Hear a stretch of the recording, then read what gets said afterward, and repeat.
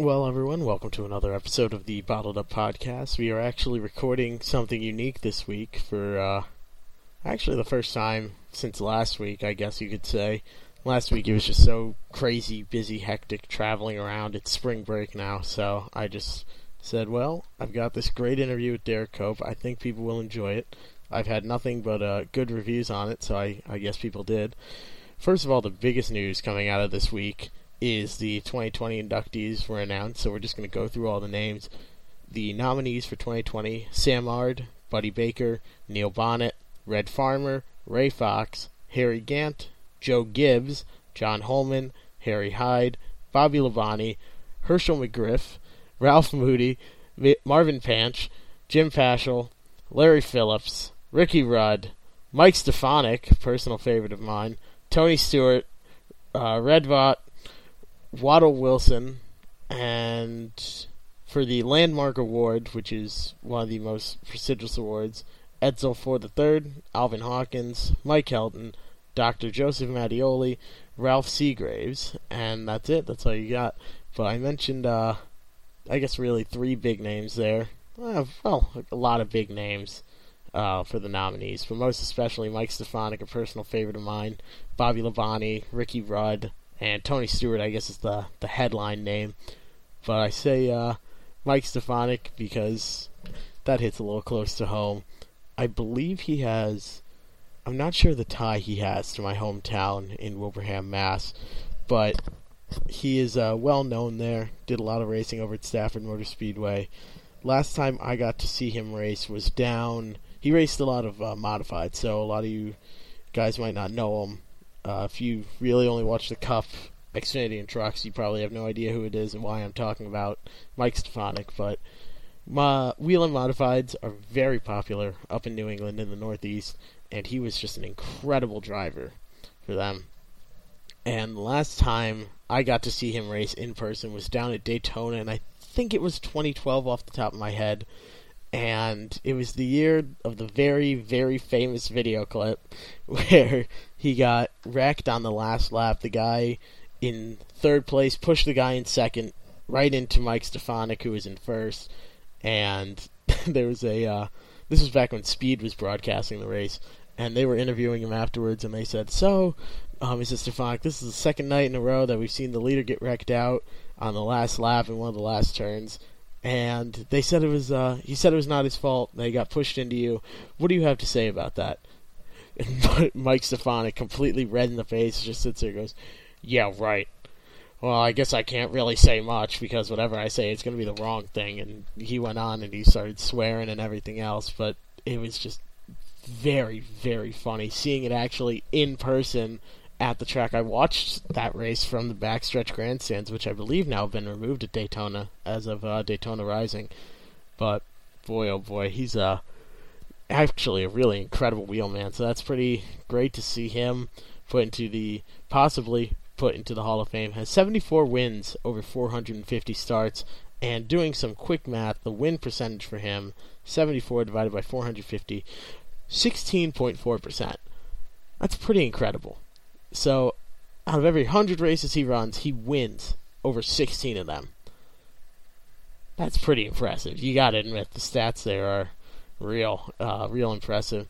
Tony Stewart, 49 wins over 618 starts. Doing the math there for that, comes out to 7.9%. So, under half that of Mike Stefanik, if you really care about win percentages.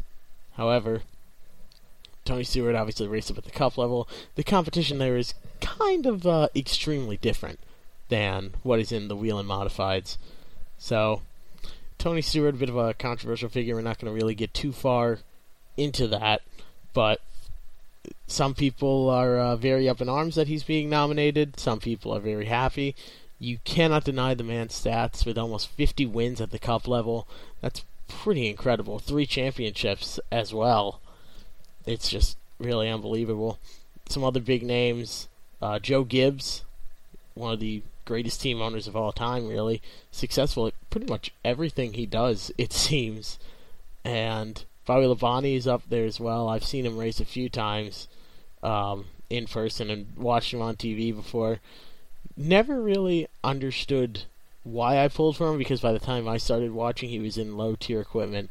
But I guess I'd heard the name before, so I wouldn't mind if he was running well when I was watching back when I was younger, maybe in 2010, 2011. I'm not sure when he made his last start, but go figure. And like I said, Ricky Rudd is another big name that people are excited about. Hopefully, I guess hopefully for him getting into the Hall of Fame.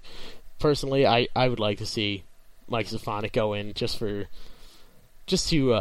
really keep the Whelen Modified community in mind. They're easy to forget, seeing as pretty much the fourth highest series, but the highest NASCAR sanctioned open wheel series, and those cars are just absolutely incredible. I've had the very great opportunity to actually work on those cars, and Ryan Preece comes from Whelen Modified, grew up racing those. I've seen him race those before at Stafford and Thompson, and with the teams I was working on those cars, building them for the races, the one biggest concern really usually is Ryan Preece, because when he's there, you're not fighting for the win anymore, because you know Ryan's going to get it. You're fighting for second place, and second place feels like a win.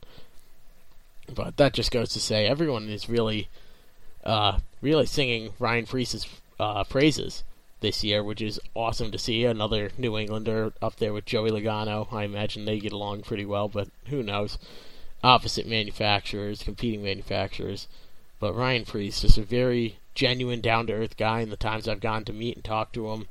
And he's right there in his shop working on the cars, and he's used to saving equipment, because when he was racing growing up, that was him fixing his own stuff. Whatever he wrecked, he fixed. And it's sort of a Ricky Stenhouse Jr. story, where he wrecked so many cars at Roush in the Xfinity Series. They told him, well, whatever you wreck, you fix. And all of a sudden, he's wrecked cars a whole lot less. And I believe Ryan Preece was out there at like 7 a.m. West Coast time, and out there just working with his guys, loading up the hauler, heading out for Auto Club this week, which is coming up this weekend. Speaking of Auto Club, I'm sure many of you, if you didn't watch qualifying, you heard about it, and I happen to be watching. I don't usually watch qualifying, but boy, was it was something else. This new Aero package, whoever went out first was essentially getting penalized.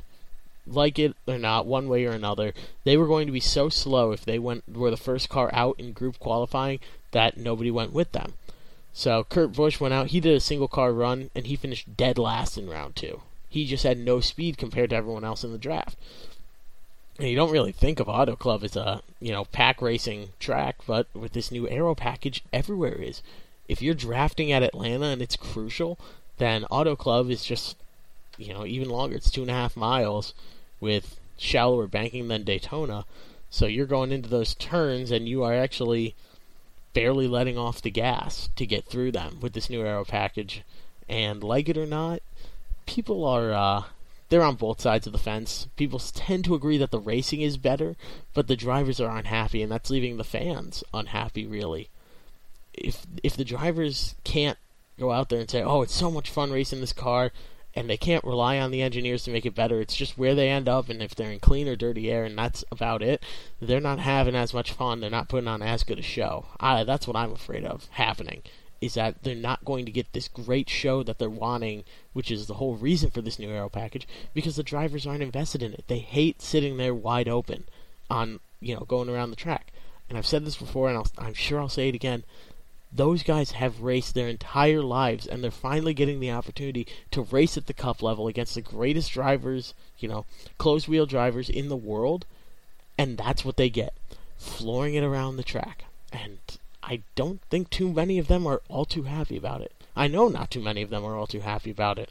I've an interview with Corey LaJoy that, unfortunately, I can't use. He asked me in the end not to use it, and I feel that editing it down and removing the parts that are crucial to it would really it would give a skewed appearance of it, and I don't want to even show any sort of bias with taking information out or whatnot. So I have that interview, but the contents of it, he's saying how frustrating it is as a driver that he just sits there wide open.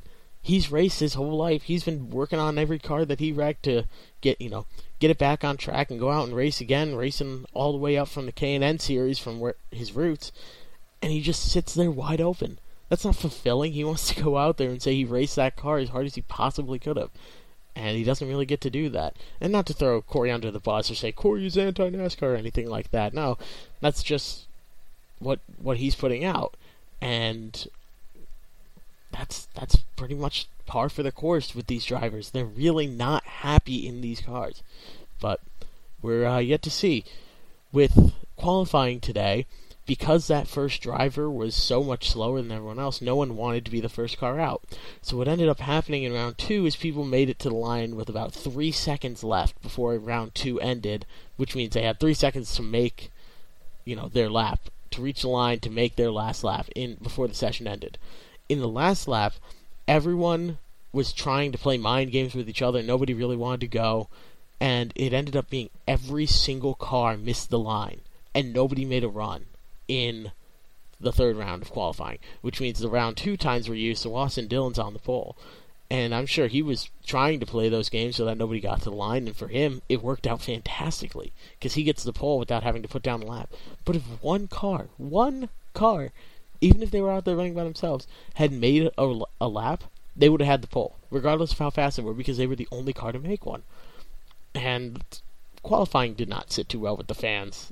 Twitter immediately blew up, and I imagine there was quite a bit of a discussion over at the NASCAR hauler about what all to do. And the press announcement that NASCAR put out essentially said, this is not at all what we expected to happen. This was not our intention, and we're going to be changing up qualifying. They haven't said how qualifying is going to be changed, but by Texas, which is in 2 weeks, Martinsville next week.